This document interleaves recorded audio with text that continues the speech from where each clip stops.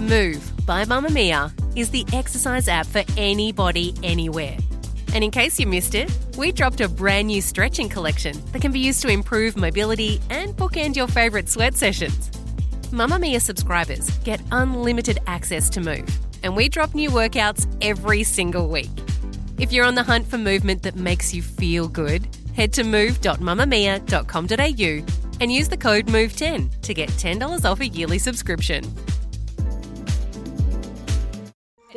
You're listening to a Mamamia podcast. Mamamia acknowledges the traditional owners of the land we have recorded this podcast on, the Gadigal people of the Eora Nation. We pay our respects to their elders, past and present, and extend that respect to all Aboriginal and Torres Strait Islander cultures. Hello and welcome to Mamamia Out Loud. It's what women are talking about on Wednesday, the 5th of October, and we're very excited because we're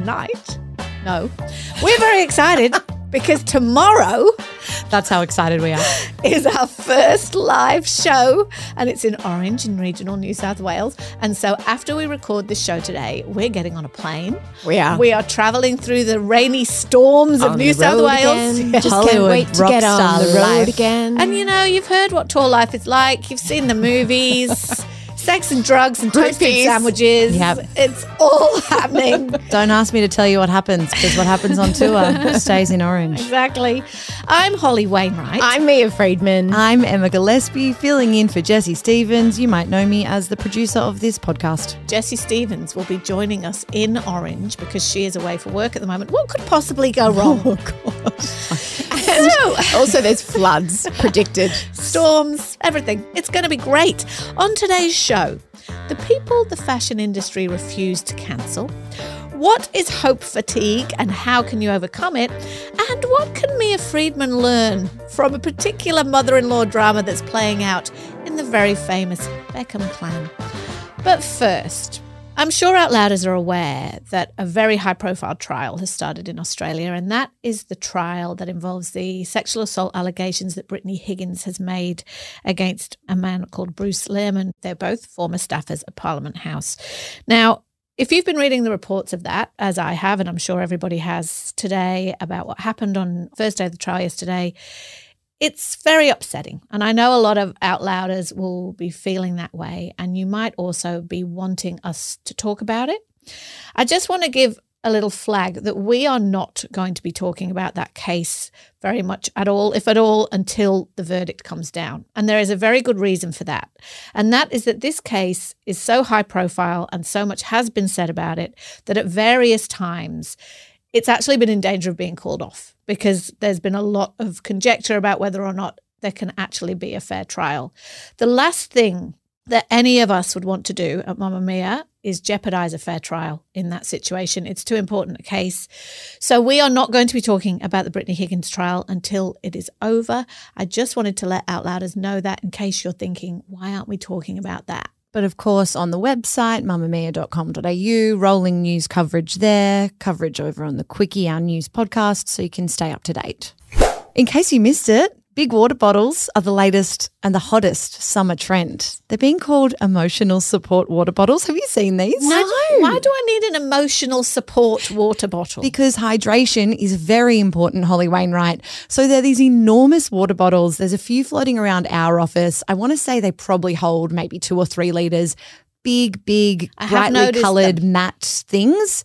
They're going off. The emotional support water bottle hashtag has received 64 million views on TikTok. Toughen up, people. They're good. It's better than buying little plastic ones all the time, isn't it? They're reusable. They're sustainable. Oh, I love a water bottle, but it's the emotional support part that I'm struggling with. It's because you carry them around kind of like a little newborn baby, I think. Like you tuck them in your arm and they're just there for you, and they're very big. And I have some emotional support teacups, which I take when I travel. Oh, that's true. Have you packed them? I have. Oh, thank God. Yeah. This is good because I was getting quite worried about the Keep Cup market and the businesses that manufactured Keep Cups, and is anyone still buying them? But Frank Green, an Aussie company, their sales are up 15% because of the big water bottles. Oh, there you go. In case you missed it, Kim Kardashian is cutting our grass and has launched a podcast. Back off, Kimberly. I think we'll be breaking the internet, by taking photos of our bottoms with our jeans pulled down. Because two can play at that game as Kardashian. Her side hustle is trying to get people out of prison. Wrongly convicted and I think people on she's death studying row. to become a lawyer. Her She father is. was very famously on the defense team for O.J. Simpson. She's done this true crime podcast with Spotify. It's called The System. And the first season, which she just narrates, like, let's be honest. So she's just, it's fine, but she just reads it. I don't It's think not, you're being fair. it's not as hard as what we do, which is just It's not took the bar. She's not working as hard as we she's are. not, which is give our opinions that nobody asked for. So here's a little bit of her podcast. Hi, I'm Kim Kardashian. You might have seen that recently I've gotten really involved in wrongful conviction and rehabilitation work. And there's one case in particular that I can't stop thinking about. I'm Kim Kardashian, and this is The System. Kim Kardashian used to get dragged a lot for her voice and for the Kardashian vocal fry, which was when you talk a little bit like that. That's called vocal fry. And yes, there's a lot of conjecture about women's voices, which is just such rubbish. But she's clearly not frying her vocals anymore. You could hear her dulcet tones. She sounds wonderful. Yeah, but anyway, it's about more than that. It's about Kevin Keith. You listen to it if you want to. I don't know. But I just love the weirdness of the world we live in now where Kim Kardashian gets people out of jail and makes podcasts about it. Like, who saw that coming? Me will be listening to that one right after the next episode of Archetypes. That's not coming out for a while because of respect. I'll Okay? put both of those podcasts in my burn book. Mark your calendars for the first Monday in May. The 2023 Met Gala theme has been revealed. A couple of stories within the fashion world have caught my eye recently, and I want to unpack them with you. Firstly, Kim Kardashian has collaborated with Dolce & Gabbana. You might have seen Milan Fashion Week, lots of things going on there, lots of beautiful people in Italy wearing clothes that we'll never be able to buy. And Kim did this collaboration that inspired Dolce & Gabbana's spring-summer offering at Milan Fashion Week.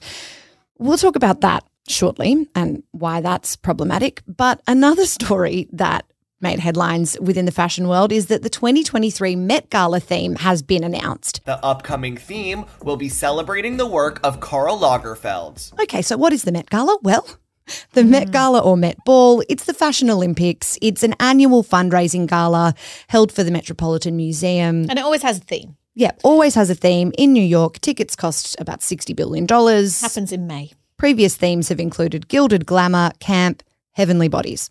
Next year's theme? Karl Lagerfeld. Who is Karl Lagerfeld? Karl Lagerfeld was the creative director of Chanel, Fendi, his own very successful fashion label. Karl died in 2019, aged 85. So the Met Gala ball, the night, will coincide with an exhibition at the Met all about Karl Lagerfeld's legacy. It will have pieces that he designed, original sketches. You'd know him as the guy with the white hair and the big sunglasses. Yeah. Often Probably- carried a fan. Yeah, one of the most famous fashion stereotype dudes. Like if you think fashion designer, you think him. Yes. During Karl's life, he was the subject of criticism for a few problematic views, largely his fat-phobic stance, particularly surrounding women's bodies. So he's on the record several times explicitly saying unkind things about women's bodies. No one wants to see round women, he once said when a French magazine announced it was going to use ordinary, realistic women over models back in 2009. He had a murky history with sexual assault, sent flowers to an accused rapist. He defended stylist Carl Templer after he was accused of sexual assault. And he said, if you don't want your pants pulled about, don't become a model. Join a nunnery. He also said he was fed up with the Me Too movement, and he had Claudia Schiffer appear in blackface and yellowface in 2008. He called Muslims the worst enemies of Jewish people in 2017 while criticising the acceptance of refugees in France. Can we talk about that for a second? Yeah. Because I'm going to give an unpopular and surprising opinion to myself, which is if he was being given the Nobel Peace Prize, fair things to bring up and fair reasons for disqualification. But it's about fashion. It's about a fashion theme. And I don't think anyone could argue that Karl Lagerfeld has had an enormous influence on fashion over a long period of time, right? Yeah. So the Met Gala is not a community service. It's not a social justice movement. It is a museum, the Metropolitan Museum of Modern, whatever it's called. Costume Institute, something fashion. I'm really troubled by this idea of you have to be everything to everyone all the time. Like, you can be really good at fashion but not be a very nice person or have views that people disagree with. And I disagree with all of those views, let me be clear. Yeah. But, like, two things can be true. I just don't believe that we would accept this behaviour from other people in the public eye, be that celebrities, actors, influencers, our colleagues, our friends, each other. So what I'm confused about or concerned about is that there seems to be this safe space in the fashion industry reserved for endorsing these toxic legacies just quickly on Dolce & Gabbana. Oh my God. I mean, who haven't they offended in the last 10 years? They have had homophobic statements, racist statements. They've shamed parents who've conceived through IVF or have children carried by surrogates. Look, when you're buying a piece of clothing or wearing a piece of clothing, yes, you get to choose where your money goes, right? We've talked about this on the show before, and there's a brand of lingerie that I absolutely love. I learned that the owners of that brand have really troubling, disturbing views, anti-vax views and stuff. And I've chosen not to put my money there anymore, right? But every time I wear those bras, am I endorsing the views of the people who own the company? Because that's very problematic. The thing that made me roll my eyes about this, about everybody getting upset about Karl Lagerfeld, and to be honest, and this is a terrible thing to admit, I forgot he was dead. Now that I've remembered that he's dead, I'm even more surprised about why everybody is because so this upset about industry it. will not move on. But this is what I'm about to say. Let's not pretend that the fashion industry isn't deeply problematic at every single level. What Karl Lagerfeld was actually guilty of when he made those fat-phobic comments, and he said worse things than round women. He talked very openly about, I don't want fat people to sit on the couch eating chips in their tracksuits wearing my clothes. That's basically what he said. I'm paraphrasing, sorry, Karl. But he basically said out loud what the fashion industry has always thought. I'm talking about high fashion, because what was really interesting in watching Paris Fashion Week this weekend, and I didn't go and find it, those images of Bella Hadid having her dress spray painted on her on a catwalk invaded my phone on Saturday morning, and then it's all I saw for a weekend. And everybody's going, oh my God, perfection. What a fashion moment. Isn't this amazing? Like, no, this is just a celebration of a beautiful body. And why is everyone getting sprayed? Why can't people just wear clothes? Paint is not clothes. But high fashion people have always worshipped at the altar of skinny, skinny, skinny. And so interestingly, and white. And the commentary around Paris Fashion Week, a lot of it is pointed out that European high fashion movement is refusing to move, right? New York Fashion Week, they're more in love with, real women as models. There's much more diversity. I think there was only one fashion show on the catwalk in Paris that had actual diversity. The rest of it was just back to the old. It's like they went, we ticked that box for a bit. Now let's get back to the proper fashion that's for proper fashion people. But Holly, Anna Wintour and that whole world is all about this. So why are we surprised? It's not good enough to just say, the fashion industry is problematic and therefore let's not waste our time being concerned with this. The Met Gala is an enormous event. Last Met Gala garnered $700 million US in media impact value. Yep. That refers to all of the dollar values of every post shared, every article written about it, every news report. It's an enormous night with enormous influence, and women will attend that Met Gala honouring the legacy of a toxic person. And what is every single woman on that red carpet going to be? They can choose a conventional size or a size 6. They can choose whether to go or not. Anna Wintour is allowed to make the Met Gala about whatever she wants to make the Met Gala about. Yeah. Let's not pretend that fashion, as Mia said, is a social justice movement. But it doesn't have to be social justice movement to reflect the population. You don't have to go. And the celebrities don't have to go. And you don't have to. That's it. I'm not going to go to the Met Gala now. And you don't have to look at the pictures on Instagram, and you don't have to support it. Like, honestly, we behave sometimes like we have no choice. We have choice. Just like Mia can choose not to buy those undies anymore. If you're particularly bothered by Karl Lagerfeld, and he did express abhorrent views, but let's remember he is dead. If you're particularly troubled by him, don't go to but the there's Met a certain Stop buying Chanel. Give your Chanel back. It's so funny that high fashion has always been about the 1%. No, Always. but there's an influence here in fashion that trickles down into our lives that we don't necessarily have a choice over, referring to, of course, that famous scene in The Devil Wears Prada where Andy doesn't care about some blue and then she gets read for filth about how, well, this is going to trickle down into the high streets and it will end up in a sale bin in H&M where you'll buy it. You go to your closet and you select, I don't know, that lumpy blue sweater, for instance, because you're trying to tell the world that you take yourself too seriously to care about what you put on your back. But what you don't know is that that sweater is not just blue, it's not turquoise, it's not lapis, it's actually cerulean. That blue represents millions of dollars and countless jobs. So Dolce & Gabbana, the Met Gala, Karl Lagerfeld, we may know that these like high fashion houses and events and moments are very, very far removed from our worlds, but ultimately they are tastemaker moments. They set the agenda. Exactly. So choose to invest in the ones that are making change. Savage, Fenty, blah, blah brand, like the New York Fashion Week stuff that is using diversity, real people, like female fashion designers who are going forward. Like, who gives a stuff about what Anna Wintour thinks we should be wearing? Like, I'm not for a second defending Karl Lagerfeld. I'm just saying, tell these dinosaurs that they're dinosaurs by just moving on instead of going like, I can't believe we're celebrating this guy. Just show them how irrelevant they are. And if celebrities really care about it enough to whinge about it on social media, then don't go to the Met Gala this year. I'm Kim Kardashian, and this is Mamma Mia Out Loud! Mamma Mia subscribers, you've been asking and we've been listening. Now you can get all of your exclusive subscriber audio on Apple Podcasts. That includes everything from bonus episodes of your favourite pods to exclusive segments to all of our audio series. To link your Mamma Mia subscription to Apple Podcasts, open the Mamma Mia Out Loud page in your Apple Podcasts app and follow the prompts, or head to help.mamamia.com.au.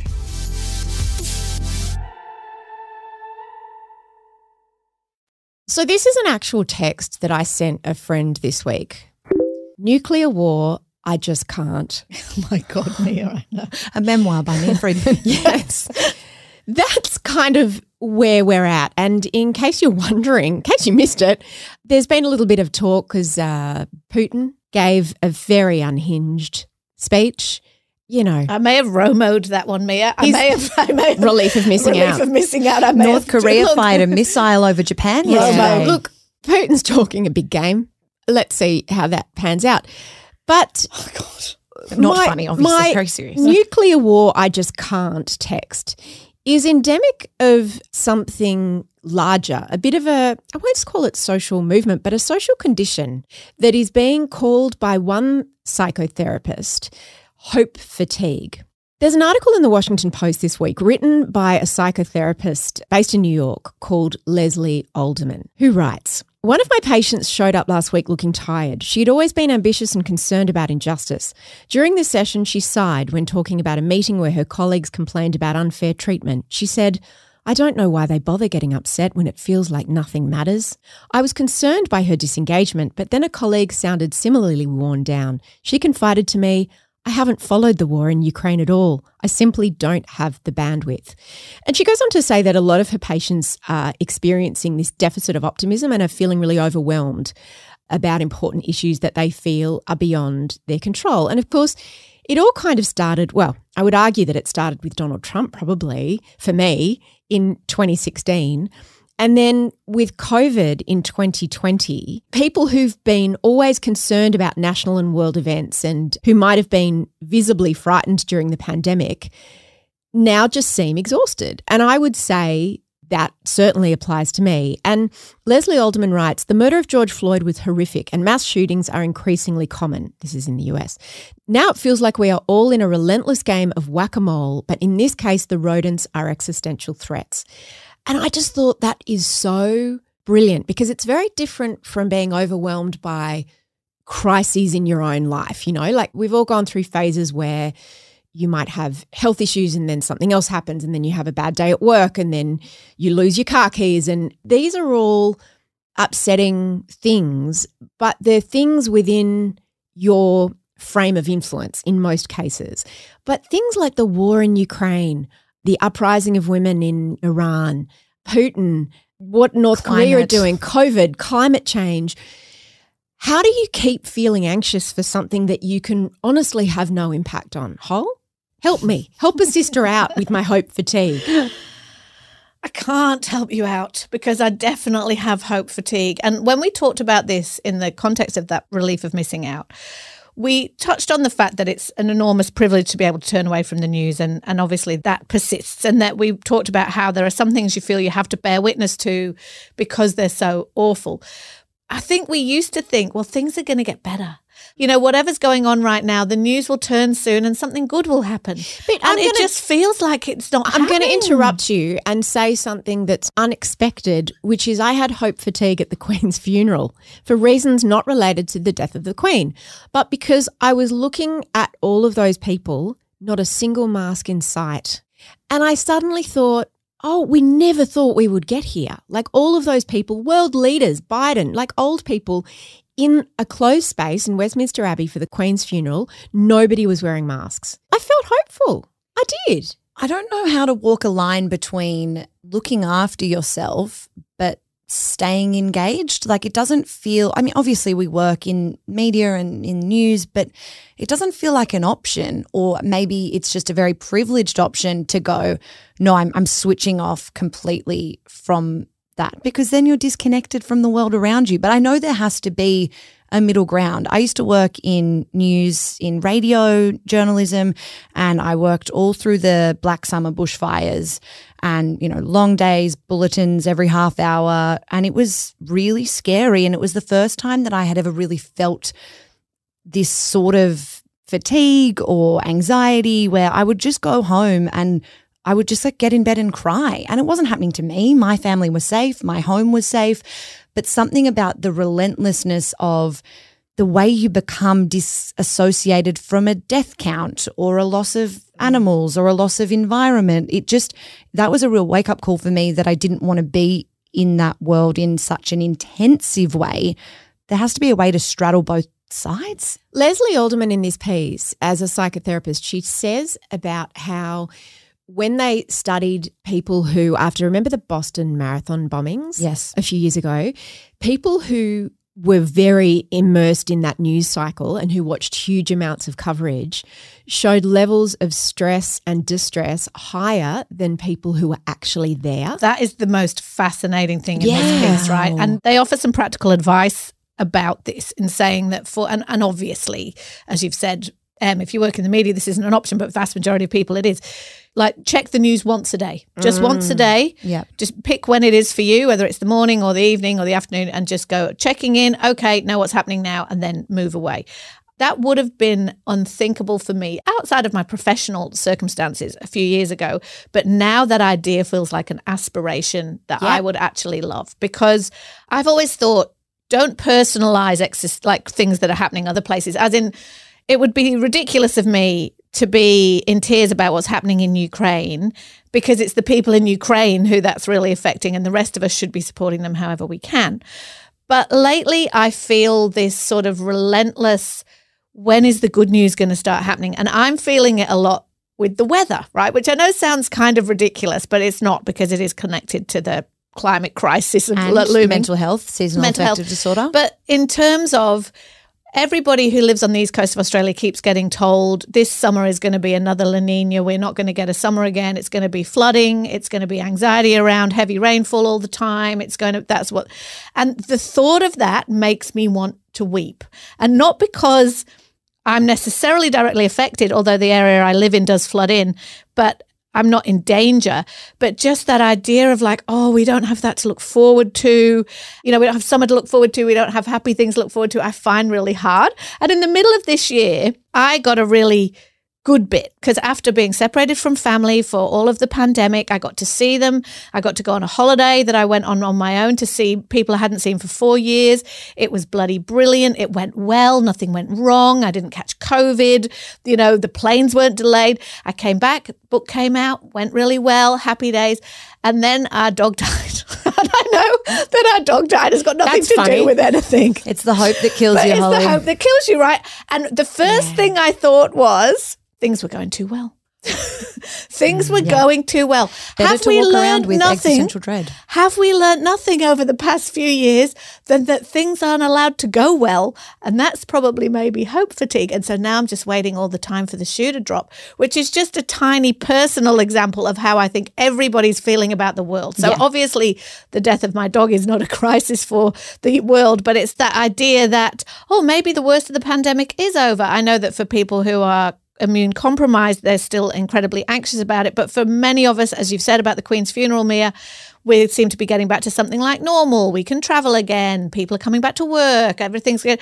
But I think we think, oh, well, now then it's flooding and it's nuclear war and it's massively increasing cost of living. And it's like, what can we hope for? So now that Holly has paralysed us all with doom. I know, I'm sorry. There's actually some steps in this article to help refocus your anxiety. So I think it's important to note, Leslie Alderman says that psychologists don't necessarily know how to fix this and they don't have the key to unlock it all, but that's validating, I think, even though not particularly helpful. Come on, guys, put your heads together. So as Holly mentioned, take a break from the news. Take care of yourself. So, you can't be in good fighting shape to cope with current turbulence if you're not looking after yourself. Focus on the present. So get in the habit of anchoring yourself in the here and now. Fretting about the future is not helpful. Okay, well, telling me that it's not helpful. I feel like the main advice here is focus on what you can control, not what you can't, right? That's breathing the basic exercises, think about your victories, remind yourself of what's working well in your own life. So yes, Holly, tragedy did befall your family, but also your book is very good and being received very well. Thank you, Em. Thank you. Be your own therapist. It's cheaper. Or you could be my therapist. That's fine. Thanks. It also suggests volunteering, joining forces with a friend. Yeah, something really interesting that I heard an interview on a podcast recently with a guy called David Plotz, who used to be the boss at Slate.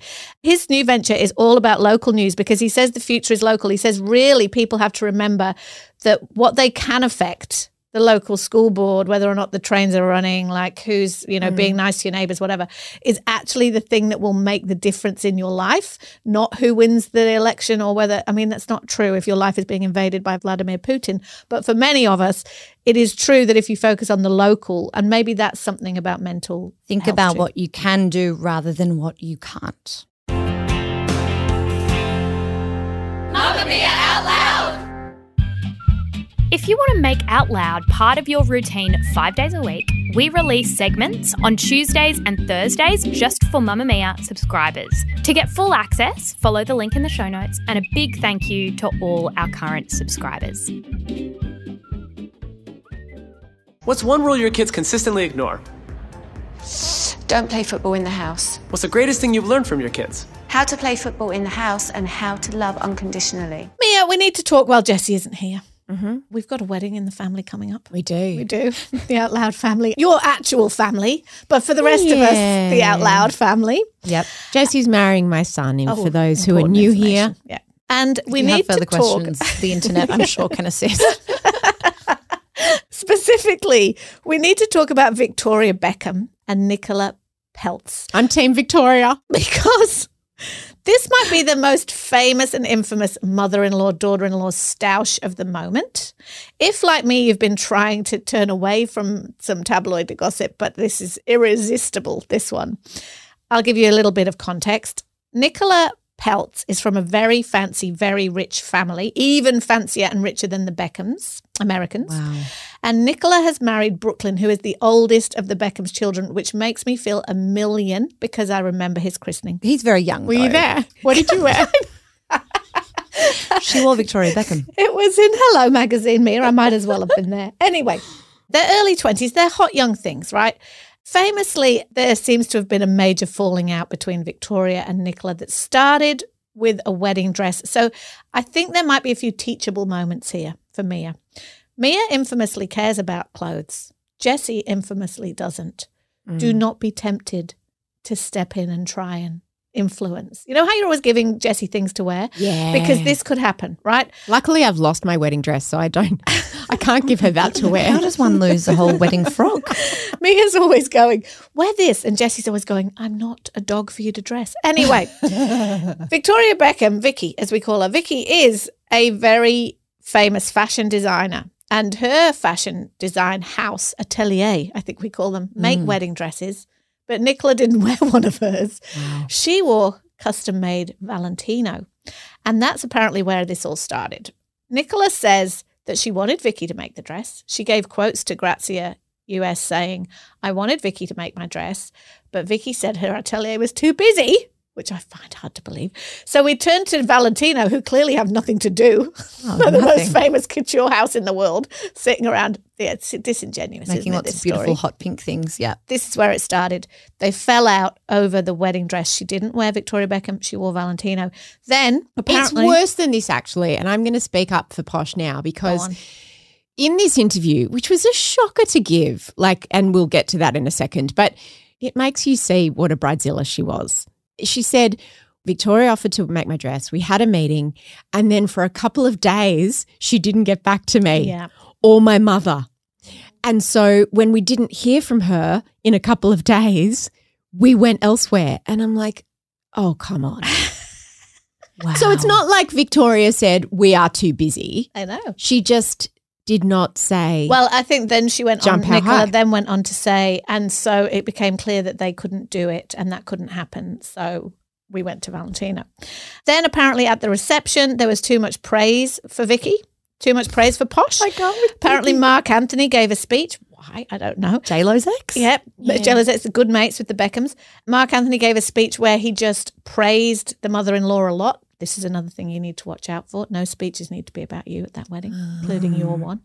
And allegedly, Nicola and her sister stormed out in tears of their own reception. Oh, come on. No, I don't believe that. Apparently. And since then, things have gone bad. Why is her sister crying? Can everyone get a grip? You can't storm in a Valentino gown. No. Maybe it was a shuffle. It was a waddle. So it's too tight. There's too much fluff. Anyway, the receipts have been collected by the internet that saw that pre-wedding, Victoria had liked more than 25 of Nicola's posts, and Nicola had liked 20. This is the kind of shit that tabloid journalists have to do these days, is count the likes on celebrity posts. But since, no liking of each other's posts. I doubt they even manage their own social media. Don't they have people doing that and liking things and following others? This feud, as we're calling it, has now been going on for months, since the wedding in April. The reason it's back in the news is that at Victoria's Fancy Paris Fashion Week show, which is the first time Victoria has shown in Paris, Nicola said they hadn't been given enough notice to get there, but they did get there, and now there have been pictures of them all together and everyone's going, oh. But this mother-in-law, daughter-in-law relationship is going to be scrutinised for all of time, just as yours is with Jessie Mia at a slightly lower level of celebrity, just a slightly lower. Just a little bit. And I want to know what your feels are. What's interesting is whether this is true or not. The stories that then played out were that David Beckham, obviously Posh was very upset about this. David Beckham reached out to Brooklyn and said, son, we don't do things in our family that way, which is true. Like trashing your mother-in-law to the press, like that wasn't cool. And she also said something really hurtful about David Beckham. She said, Brooklyn, I love the relationship that he has with my dad. My dad's his mentor. I love watching how much he learns from my dad, which I thought was emasculating of both Brooklyn, her husband, and David Beckham, her father-in-law. So anyway, Maybe I'm she just unclear meant from about a business perspective. She did, but I think that David and Brooklyn are tight too. Anyway. So what's been interesting is to watch how it's played out. So there was clearly disquiet behind the scenes. How could there not be? So there was this very staged, the equivalent of a pat walk when Brooklyn and Nicola came to Victoria's show. Interestingly, there was video and Nicola had her back turned to Victoria. So it's like she was there under sufferance. She's really doing a big flex, right?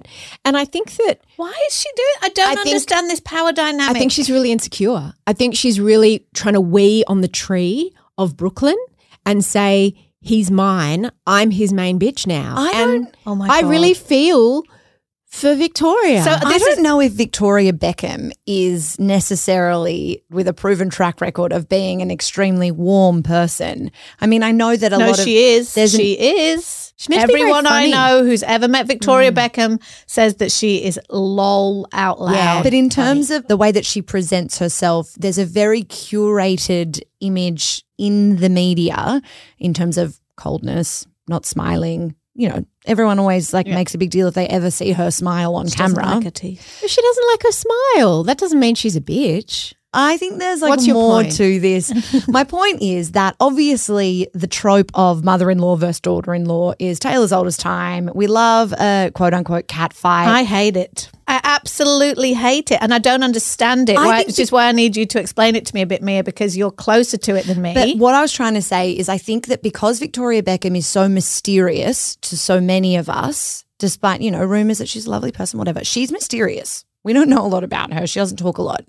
I think that we're just desperate to fabricate a story here because we don't know anything about anything. There's clearly stuff going on. Because Explain to me why a woman, this is what I've never understood, is why these two women, I don't mean necessarily these specific two women, I mean these two characters in any story, the mother-in-law and the daughter-in-law, are adversaries. Why? They both love the same person. They're playing very different roles in his life. Why should you feel adversarial to either the person who gave birth to your partner?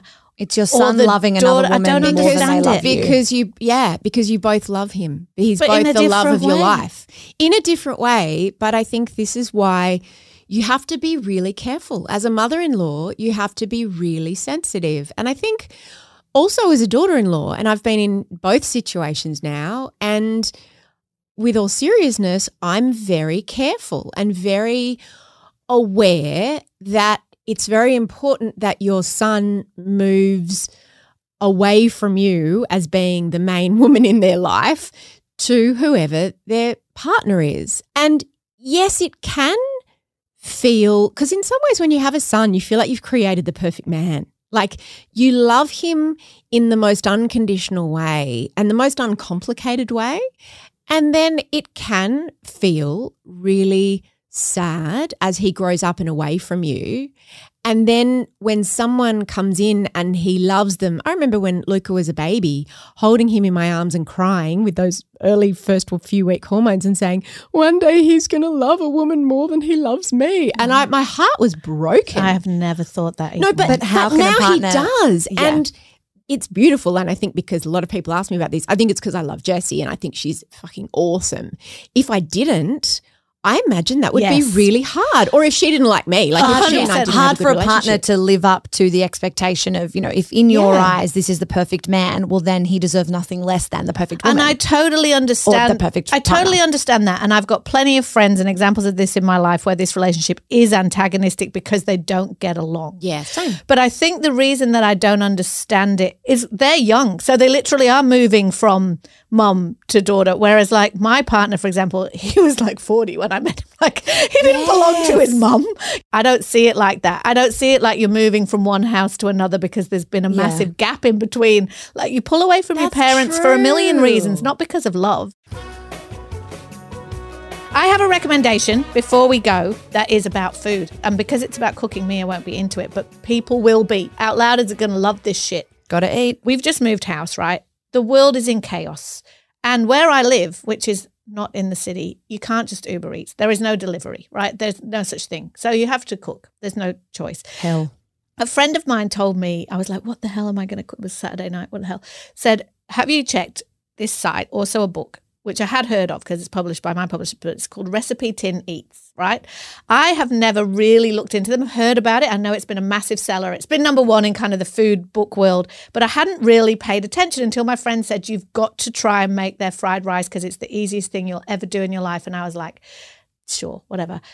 It is the easiest thing you'll ever do in your life. Anytime I've ever tried to make rice, it's been massive fail. But you have to normally make fried rice with old rice, like day-old rice. Oh. So you cook rice, you let it cool down, you let it dry out, and then you use it for fried rice. You can make this version of fried rice if all you have in your house is some rice and maybe some stock and some soy sauce and some frozen veggies. And you put it all in a baking dish. Well, baking. Like a tray. Does like the rice have to be cooked? No, this is the thing, right? And I'll put the link to the actual recipe before you all get at me. But my friend told me about it. I was like, sure, that sounds terrible. Tried it. Amazing. You literally get a baking dish. You put long grain white rice in it, a bit of stock, a bit of soy sauce, and whatever else you've got lying around. Maybe you've got some frozen peas and corn. Maybe you've got a bit of bacon in the fridge. Maybe you've got whatever. Chop it up. You put it all in. You toss it in the soy sauce and stock, and you just put it in the oven.